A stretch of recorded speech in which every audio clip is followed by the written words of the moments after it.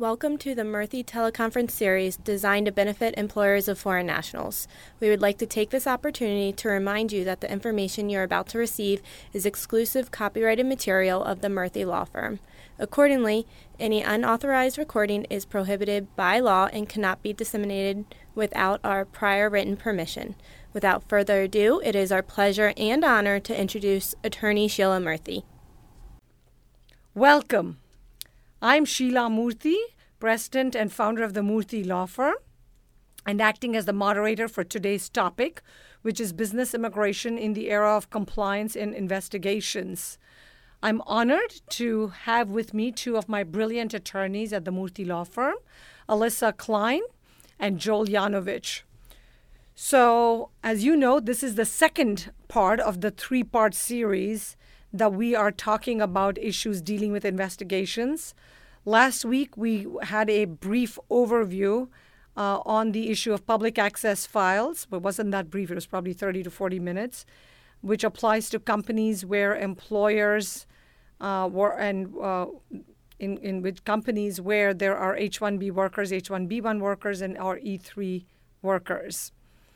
Today, we're going to talk about the I-9 process, which applies to every single company that hires any workers in the United States. So as many of you probably already feel and think that the I-9 process is fairly simple, but it's deceptively simple. Because if you've ever been either an employee yourself, you're probably familiar with the process that upon being hired, you have to complete and fill out a short form. Then you're asked to present a document or two as the employee. Now, as the employer, which is what most of you are on this conference call, you really need to be concerned about having dotted your I's and crossed your T's. So, as we said, it just does not apply only to foreign workers. It also applies to U.S. citizen workers, who every single person has to complete the process. And if there are errors or there's a success or a merger or what have you, sometimes you may have to redo the I-9 process each time that an H-1B employee status has extended, so you update it. And then you have to worry about what documents to keep on the record and how long you need to keep them and what you need to do if a investigator from the Department of Labor or Department of Homeland Security, DHS, DOL, they knock on the door of your company and demand to see your records. So with that, let me go to you, Alyssa, and ask for you to provide a brief overview on what exactly is the I-9 and how does it work? Right. Thanks, Sheila. So the I-9 has not been around forever. It was introduced pursuant to the Immigration Reform and Control Act of 1986, or IRCA. And it's a form that a U.S. company is required to use when they hire a new employee. And it is used to verify the identity and that the worker is employment authorized in the U.S. Okay, and in completing the I-9 process, the employer requests that the new hire worker present or the employee present one or more required documents to establish their identity and basis for work authorization. Now, like you said, this is not limited to just foreign workers. This is really for all U.S. citizen, H-1B, L-2, really across the board. If you're a U.S. company hiring a worker in the U.S., you're completing this I-9. Now, there are some small exceptions for this. One may be an independent contractor or maybe a casual domestic worker, someone who comes, every few weeks or so to clean your house. But it's important for employers not to think that they can just bypass this process by labeling an employee, say, an independent contractor. There is, a substantive difference between an independent contractor and an employee that has to go through the I-9 process. Okay. And in terms of completion of the form itself, how does it work? I know there are 3 sections and all of that. Joel, can I have you jump in? Sure. So the basics for completing the I-9 are that if you look at the form, it's divided into 3 sections. Section 1, that's the section to be completed by the employee, just asks for some basic information about the employee, including that person's immigration status. And when we say immigration status, it could be that they're a U.S. citizen and they would put U.S. citizen, whatever their status is. Section 2, that's what the employer is going to be filling out, and that asks for basic information about the individual, the representative of the employer that's filling it out. So if it's the president of the company, they're going to complete it, or the HR representative or whomever. That person is also going to record the documents or complete the form. That they're going to record the documents that were presented, including the identification number on those forms, to the documents presented by the employee. That's going to be recorded by the employer in that section. Section 3 is used for re-verification purpose. That's very important for H-1B employers because that's where you see that a lot. It also is used for rehires. And then if you look at the very last page of the form, that gives you a list, 3 columns that list you the different types of documents that are acceptable for purposes of identification and for purposes of showing work authorization. Okay, thank you, Joel. So generally speaking, within 3 business days of the employee's first day of work, the employee is required to present to you all as the employer the original document or documents that are used to verify identity and work authorization. And then the employer needs to complete Section 2. And so I'm going to have Alyssa maybe go over the details of how to complete Section 2. Right. So as Joel said, Section 2 involves the actual physical review of the documents provided by the worker. And it's either going to be documents from List A, which in them of themselves would provide your identity and work authorization verification. But, the employee could provide a combination of documents from List B and List C. Now, if people listening to this are not familiar with the different documents, it would be good to just go look at the Form I-9, that last page, and being familiar with those acceptable documents is really going to help the employer to be able to complete Section 2. For example, a U.S. passport would be an example from List A. List B is the identification only, and that could be something like a driver's license or a voter registration card. And again, if you do get a List B document, you have to get a List C document as well, which handles the employment authorization side. And that would be something like a Social Security card. And even then, it's important to, when you're looking at that card, make sure it doesn't have any annotation on it that would restrict it. Okay. And obviously, the employer must accept any of the documents from the list of acceptable documents. So you as an employer, if you fail to do that, it could amount to a form of unlawful discrimination, and there have actually been lawsuits against employers who've lost a bunch of money because, you could potentially be sued because people think, I'll err on the side and ask everybody if they're a U.S. citizen. No, that's like a clear violation of the law. So with that, let's jump to Section 3. And Joel, if you want to explain a little bit. Yeah, so as I mentioned earlier, the Section 3 is used for re-verification purposes and for rehires. We're going to mainly focus on re-verification since you typically see that far more often, especially, again, if you hire foreign national workers. The re-verification is going to be necessary whenever a person's work authorization is set to expire. So H-1B workers, a worker with an EAD that has an expiration date, anytime you have an expiration date on one of those documents, you're going to have to go through the re-verification process.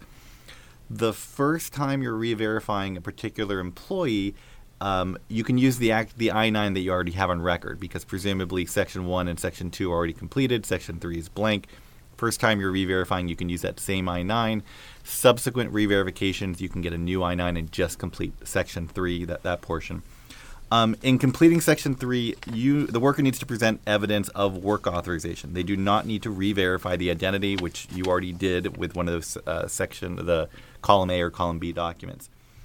So the worker is permitted to present any document from List A or List C to complete that process.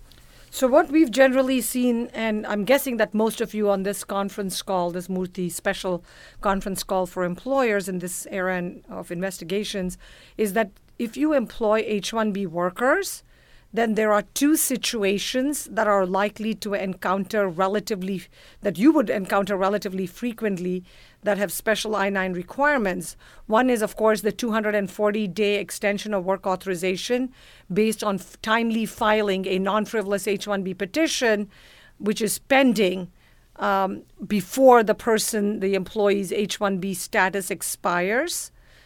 The other is the employment of an H-1B worker after a change of employer petition has been filed but before it is approved. And I'm going to ask Alyssa to jump in and explain both of these. All right, so I'm going to go ahead and start off with the 240-day rule, which I think probably most of our employers are familiar with or maybe have at least heard of in passing. And what this does is this allows an H-1B worker to continue to work for up to 240 days past the expiration of their I-9 with the same employer, provided that a timely extension was filed for their H-1B classification and status. You meant I-94 expiration. Yes, sorry, I-94, okay. yes. Based upon their I-94 expiration date, okay? So there is an additional field in Section 2, and this is called additional information. And this is one of the times when you as an employer would use that. So if you're in this 240-day extension window, the additional information field will be used, and you would write in 240-day extension, and then also enter the date that the I-129 extension was filed. Okay. Now, the employee can then update Section 1 by crossing out the expiration date of their original employment authorization of their H-1, for example, and write in the new date, and that would be taking a calculation of 240 days past their existing I-94 expiration date. Once that expiration date once that extension has been approved, then we go back to that re-verification process that Joel just walked us through, and you would go ahead and update that in Section 3. Yeah, maybe I can quickly kind of discuss the same concept, but when we have a change of employer. So whenever you have a change of employer that you file an H-1B change of employer, as I'm assuming most employers are now aware, the foreign national, the H-1B worker, can start working for you immediately upon filing. However, there's no approval notice yet. So the question is, of course, what do you do for I-9 purposes? You don't have a document with a set expiration date. And so the instructions for the form are when this occurs, you still need to complete the I-9 process. But since there's no expiration date, and you are allowed to, essentially, that H-1B worker is typically allowed to continue working indefinitely until that petition is approved or denied. So what the employer should do is write AC-21 and the date the petition, the change of employer petition, was filed in the additional information field. So that same field where you would write 240-day extension for those cases, for the change of employers, you're going to write AC-21. And then the H-1B employee's Form I-94 that was issued for employment with the previous employer, along with that person's foreign passport, that would qualify as acceptable documentation to verify both identification and work authorization. So just to be sure, Joel, I know that that's what the statute says, but I've heard some employers from time to time say that they are told that they have only a 240-day extension, even when it's a new employment. That is confusion because of that 240-day rule. The 240-day rule is unusual. I don't know that it's even necessarily logical, but the way the regs are written, when you're filing for an extension of status, you can get 240 days beyond your I-94 expiration date. When you're doing a change of employer, even if your I-94 is about to expire, it allows that work authorization essentially indefinitely. Which, again, I don't think makes a whole lot of sense. Well, it makes perfect sense because that's when the AC-21 law, when it was passed in October 2000, basically allowed an employee to continue to work forever until a decision was made, because that was the whole purpose of granting portability, H-1B portability to the employee. The 240-day, it's kind of idiotic. I kind of wish they would have given that same benefit to the existing employers when USCIS is just taking too long to adjudicate an extension. True, that's 100% correct. But remember, the 240-day rule was well before the AC-21 law was passed, so nobody touched that. So it's a funny, weird thing. I don't know that that Congress had meant to penalize an employee staying with the same employer with an extension, but in a sense, they only have 240 days or about 8 months instead of an unlimited time with a new employer, when the idea was to give everybody a benefit, not to penalize an existing employer where the employee is just extending status. Have you found the same thing as well, Alyssa? Well, I would agree. I don't think there was any intention to penalize, but I think with respect to processing times, to go back to what nobody really probably expected us to be looking at 11, 12-month, H-1B pending extensions along with the suspension of premium processing at the same time. Well, it comes Yes. back to what a true pure capitalism is, which is America. There's a supply and demand issue, but more important, we're stuck with a monopoly, with a government that decides when to approve what, and all of us taxpayers are funding a bureaucracy that continues to expand with more and more ICE agents and DOL agents, but lesser and lesser people who are actually picking up the tab and do, the cash cow. The H1 is referred to as the cash cow for the USCIS, yet they're biting the hand that feeds it, as they say. Anyway, that's enough of my raving and ranting about this issue. So with respect to the I-9 retention requirements, the basic rule is to retain I-9 records for either 3 years from the date that the worker has been hired, or for 1 year beyond the date that the employment ends. The termination occurs of employment, whichever is later of the two. So if the person's there with you for 10 or 15 years, then it's 1 year after that, or if they leave in 1 month, you still have the 3-year requirement. I-9 records can be retained either in paper form, on microfilm, microfiche, which shows that, it doesn't happen anymore. Electronic, obviously, PDF scanned, easiest. There are specific requirements for each type of record retention system. And although we won't actually go into each of these in detail, we certainly recommend that you briefly at least review the I-9 Handbook for Employers, which is published by the USCIS, because it explains in detail what must be done to meet the retention requirements for each different kind of system, the way it's maintained. You have inspection of I-9 documents, which by law are representative of the Department of Homeland Security or Department of Labor or Department of Justice, Civil Rights Division, Immigrant and Employee Rights Section may actually have the right by law to inspect I-9 documents. Right now, and that's a very good point, because they do have the right to inspect it.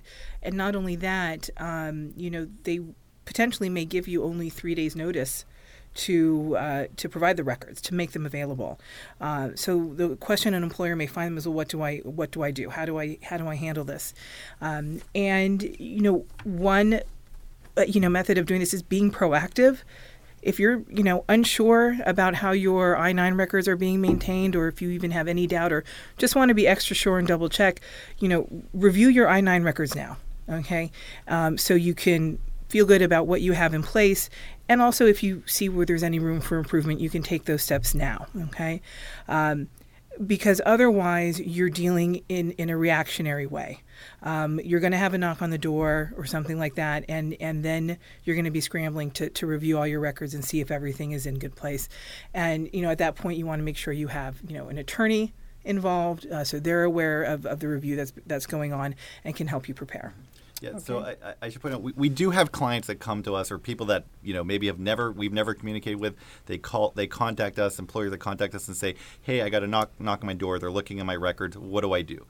And we'll look at the records, and it's a mess, and they've done a lot of things wrong, and we'll help them to try to mitigate the damage, try to explain to the government they weren't acting in bad faith. They were trying to do what's right. They just didn't pay much attention to it. We can help with that. That is not ideal. The time to be trying to do something to really protect yourself is now. It's before someone has started to investigate you. The government does kind of look at any kind of problems with your I-9 records. They will usually look at them in two different ways. Either these are technical violations or a substantive violation. Now, a technical violation is still a violation. So, for instance, if you completed the I-9 records, but it took you 2 weeks after the employee was hired, that's a violation. It's a technical violation. You can't completely get rid of it, but doing it 2 weeks later, as opposed to not doing it at all, let's say, which would be a major substantive violation, the government does distinguish between those two. They will fine and penalize people accordingly. They really would much rather punish bad actors than, let's say, slightly careless actors. I will tell you, if you look into this now, if you do a self-audit, if you want to contact us and hire us to help you do an audit, it will save you a ton of money in the long term, where if somebody comes knocking on your door and looks at your records, at that point, again, there are things that we can do to help you, but we can do much more good for you. It's going to save you much more money in the long term to be proactive.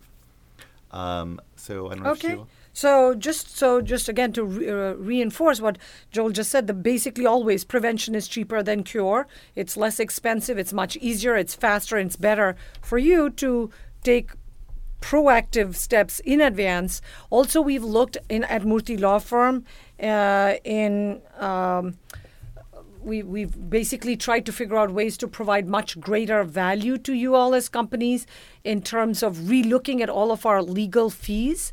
And we're looking at, for example, a simple workbook with a consultation at a very nominal flat fee, and then a little bit more for, a couple $1,000, from $1,000 up to, I think, $5,000 and above, depending on how complex. But there's like $1,000, 2,500, 5,000, different levels that basically we are relooking at all of our fees to be more protective and proactive for you, whether you're a small or mid-sized company or a much larger company, because we can do a preliminary review and sampling and then take it from there, because our goal is to save money and save time for you all so that you can actually rest peacefully in the long term.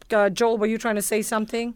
If you are in a company and you have questions about this, that you're looking for assistance, and you'd like to speak for a couple of minutes with an attorney, just kind of for some general information to see the kind of services that we provide, please do email us at law@murthy.com. That's law@murthy.com. And we will schedule you to speak with an attorney, a senior attorney, for a few minutes to kind of go over the services we offer, things that we can kind of help do to protect your company. Wonderful. I know we always try to keep these between 30 to 40 minutes, but guess what? It's only 20 minutes today. And so I'm sure all of us as busy employers and professionals could get back to our work. But the goal, as always, is to help you as companies stay afloat and stay profitable and not worry about things and focus on what you provide best and leave the immigration rules and employment and legal issues to us at the Murthy Law Firm. So on behalf of Alyssa Klein, Joel Yanovich, myself, Sheila Murthy, and the entire Murthy Law Firm team, we thank you for joining us this afternoon, and we look forward to continuing to take excellent care of you. Thanks a million and have a great afternoon.